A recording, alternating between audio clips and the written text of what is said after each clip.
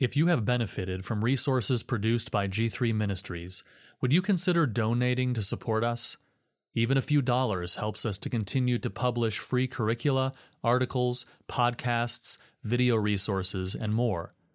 Visit g3min.org/give or open the G3 app to give a one-time or monthly donation. Articles from G3 Ministries. How Calvinism Shapes Christian Ministry. Irresistible Grace, False Gospels, and Guarding the Sheep. Written and read by Jacob Tanner. Picture the scenario. The perfect Son of God is preaching some of the greatest sermons the world has ever heard and performing a series of miracles that no mortal eye has ever beheld when, practically without warning, a vast multitude walk away from him. Why? What happened? As it turns out, Jesus had simply proclaimed the truth to those who hated the truth. He had told the people that all that the Father gives me will come to me, and whoever comes to me, I will never cast out, John 6:37. And no one can come to me unless the Father who sent me draws him, and I will raise him up on the last day, John 6:44. The crowds, upon hearing these things, had expressed their disdain to Jesus when they said, "This is a hard saying. Who can listen to it?" John 6:60. But Jesus refused to comply with the sinful standards of a sin-hardened crowd. He instead doubled down on the so-called hard saying and responded, "Do you take offense at this? Then what if you were to see the Son of Man ascending to where he was before? It is the Spirit who gives life. The flesh is no help at all. The words that I have spoken to you are spirit and life. This is why I told you that no one can come to me unless it is granted him by the Father." John 6:61-63 and 65. The multitude, upon hearing all of this, turns away. John 6:66. They cannot bear to hear such things spoken aloud. But turning to his disciples, Jesus confirms their allegiance to both himself and the truth. In John 6:67, Jesus asks the 12, "Do you want to go away as well?" Peter responds that there is nowhere else to go. It is Jesus, after all, who possesses true words of life. "Lord, to whom shall we go? You have the words of eternal life, and we have believed and have come to know that you are the Holy One of God." John 6:68 and 69. One of the so-called hard sayings of Jesus that day was the doctrine of irresistible grace. Jesus explained that, apart from the grace of God, sinners will always reject both himself and the truth of God's word. Those who have the grace of God imparted to them, however, will be irresistibly drawn to Christ as a bride is drawn to her new husband. The fact that the saints are irresistibly drawn to Jesus and his teachings is an encouragement to pastors behind the pulpit to remain true to God and his word, to faithfully proclaim the truth without thrills and frills, and to guard the good deposit of the word of God for future generations. 2 Timothy 2:14. Defending irresistible grace and the free offer of the gospel. As the fourth letter of the TULIP acronym, irresistible grace simply teaches that those whom God has sovereignly elected to salvation, and those whom Jesus perfectly atoned for at the cross, will hear the gospel and, by a special imparting of grace through the Holy Spirit, be drawn to Jesus in such a way that they will willingly come to him as their Lord and Savior. This moment of irresistible drawing will occur at the time the Father has appointed, and not a moment sooner or later. God's perfect plans will be fulfilled. Of course, as with the other letters of the TULIP acronym, irresistible grace has its detractors. Here, the objections are simple. If salvation requires God's drawing of the sinner to himself by a special outpouring of grace, why does God not show this grace to all his creation? Is it not unjust and unfair that God would only show grace to an elect few? Besides that, is it not the very heart of God for all to be saved? Does not 2 Peter 3:9 declare that the Lord is not slow to fulfill his promises, as some count slowness, but is patient toward you, not wishing that any should perish, but that all should reach repentance? Does this doctrine not stifle the free offer of the gospel? The refutations to these objections are as follows. God is not required to show grace, or mercy for that matter, to anyone.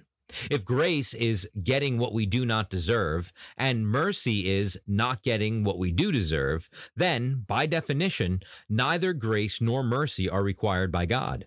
He is able to freely give grace to whomsoever he will, and shed mercy upon whomsoever he will, but there is no injustice on the part of God if he withholds mercy and grace from some sinners.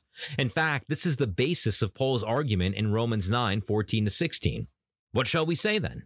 Is there injustice on God's part? By no means. For he says to Moses, I will have mercy on whom I will have mercy, and I will have compassion on whom I will have compassion. So then it depends not on human will or exertion, but on God who has mercy.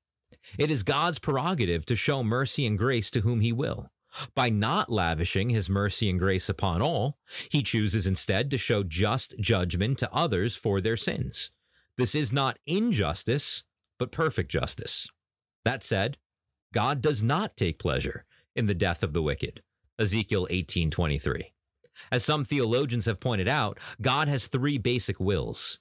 His decretive or efficacious will, wherein he ordains all that comes to pass. His prescriptive will, wherein he reveals his laws and commandments. And his permissive will, wherein he permits things to occur that are otherwise against his desires. The proclamation of the gospel often relates to all three.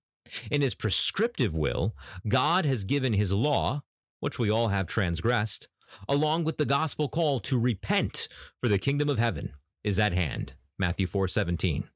Within his decretive will, he has sovereignly determined that there will be some, upon hearing the gospel, who will be drawn irresistibly to Christ as their Lord and Savior. Within his permissive will, he has also sovereignly chosen to pass over some and not show them mercy or grace, so that they will be guilty of not only breaking the commandments, but also guilty of having rejected the only begotten Son of God.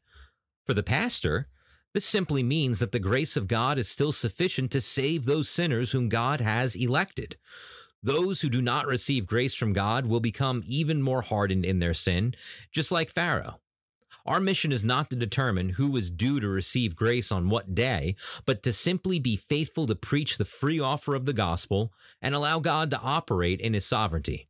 As Paul points out in Romans 9, God creates some people as vessels of mercy and others as vessels of his wrath.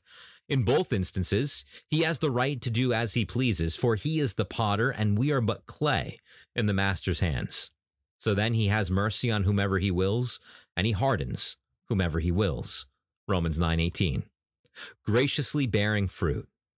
Those who have been the recipients of such great grace as this, who have been irresistibly drawn to Christ, should display a new pattern of actions, words, and thoughts. With new affections that have been oriented towards Jesus, the one who has received great grace and mercy should behave with utmost graciousness and mercifulness toward others. The pastor especially should be a conduit of loving grace and mercy. Jesus gets to the heart of the matter when he tells his disciples that, you did not choose me, but I chose you, and appointed you that you should go and bear fruit, and that your fruit should abide, so that whatever you ask the Father in my name, he may give it to you. John 15:16. The Christian, and especially the Christian minister, should remain ever humbled by the truth that Christ chose us and drew us to himself, and forever thankful. This thankfulness should overflow in an abundance of fruitfulness. In fact, fruitfulness for the Christian should look a lot like loving God above all else and loving our neighbors as ourselves. As Jesus told the disciples, these things I command you so that you will love one another. John 15:17. The two tables of the 10 Commandments can indeed be summarized as follows. The first table, containing the first 4 commandments, demand that we love God. And the second table, containing the remaining commandments, demand that we love others as we love ourselves. The one who has experienced the grace of God must model this ever-growing and expanding love. This grace, mercy, and love that we exhibit exists predominantly because Christ first loved us. While we continue to offer the gospel freely to sinners, we must not anticipate they will return our kindness, nor must we require their generosity before lavishing them in love. Jesus explained that we are not going to be loved by the world. On the contrary, we should expect the world's disdain and hatred. He warns in John 15, 18, and 19 that if the world hates you, know that it has hated me before it hated you. If you were of the world would love you as its own. But because you are not of the world, but I chose you out of the world, therefore the world hates you. And again, in verse 25, but the word that is written in their law must be fulfilled. They hated me without a cause. Augustine of Hippo once wrote that, Thou hast made us for thyself, O Lord, and our heart is restless until it finds its rest in thee. Those who have been drawn to Christ and have found their rest in him must now live for Christ, whom our hearts love. And that means bearing fruit, graciously guarding the flock. While bearing fruit means loving others with a great deal of grace and mercy, it also means upholding the truth. Jesus warns in John 10:10 that the thief comes only to steal and kill and destroy. I came that they may have life and have it abundantly. Similarly, there are many false shepherds who are merely for hire and will run at the first sign of danger. See John 10:12-13. This means that the true under-shepherd, who has been called by Christ to care for the flock of a local church, must be prepared to do theological battle for the truth to guard the sheep from all manner of assaults. As John Calvin famously said, the pastor ought to have two voices, one for gathering the sheep and another for warding off and driving away wolves and thieves. The scripture supplies him with the means of doing both. Even within the church, we must be leery of those shepherds who are for hire. Those are the ones of whom Jude spoke in Jude 4, who have crept in unnoticed, who long ago were designated for this condemnation. Ungodly people who pervert the grace of our God into sensuality and deny our only Master and Lord, Jesus Christ. False teachings abound today. There are many attempting to pervert the grace of God by teaching doctrines that lead to great sins of lasciviousness. There are others who would deny the truth to gain favor with the world, and yet more still, who preach a Jesus of their wicked machinations. They are waterless springs and mists driven by a storm. For them, the gloom of utter darkness has been reserved. 2 Peter 2:17. Guarding the flock against such thieves, robbers, and false shepherds means primarily that we teach the truth. We preach the whole counsel of God's word, Acts 20:27, without cheap tricks or worldly techniques. While the church is specializing in playing on the emotions of people or entertaining the goats with theatrics and entertainment may, for a time, attract and garner a large following, and while the churches with ministers faithful to God's word may find themselves in a similar predicament to Jesus at the end of John 6, we must not despair or lose hope in our calling. We do not need the light shows, fog machines, or drama teams because God draws his sheep irresistibly to himself. Those who hunger and thirst for righteousness will be satisfied through our faithfulness to the word, and God will lead his faithful elect to our churches by his grace. But more than preaching the truth, we must also be prepared to do battle. We are to have mercy on those who doubt, save others by snatching them out of the fire, to others show mercy with fear, hating even the garment stained by the flesh, Jude 22:23. This means that when errors creep into the church and lies are spewed from the pulpits, we must pick up the sword of the word and clash against those enemies of truth. But to do so, we need to hold to a humble dependence upon Christ, graciously praying for both those within our flocks and outside. Teaching the truth, contending for the truth, and defending the truth may seem a thankless job, and it may also appear a task that we are most inadequate for. This is where irresistible grace becomes most encouraging. Not only will God keep his elect from falling away by this grace, but he will keep drawing us back to the truth by this same grace. But this means that we must depend on God and not ourselves in this battle. We must, in short, be men of prayer.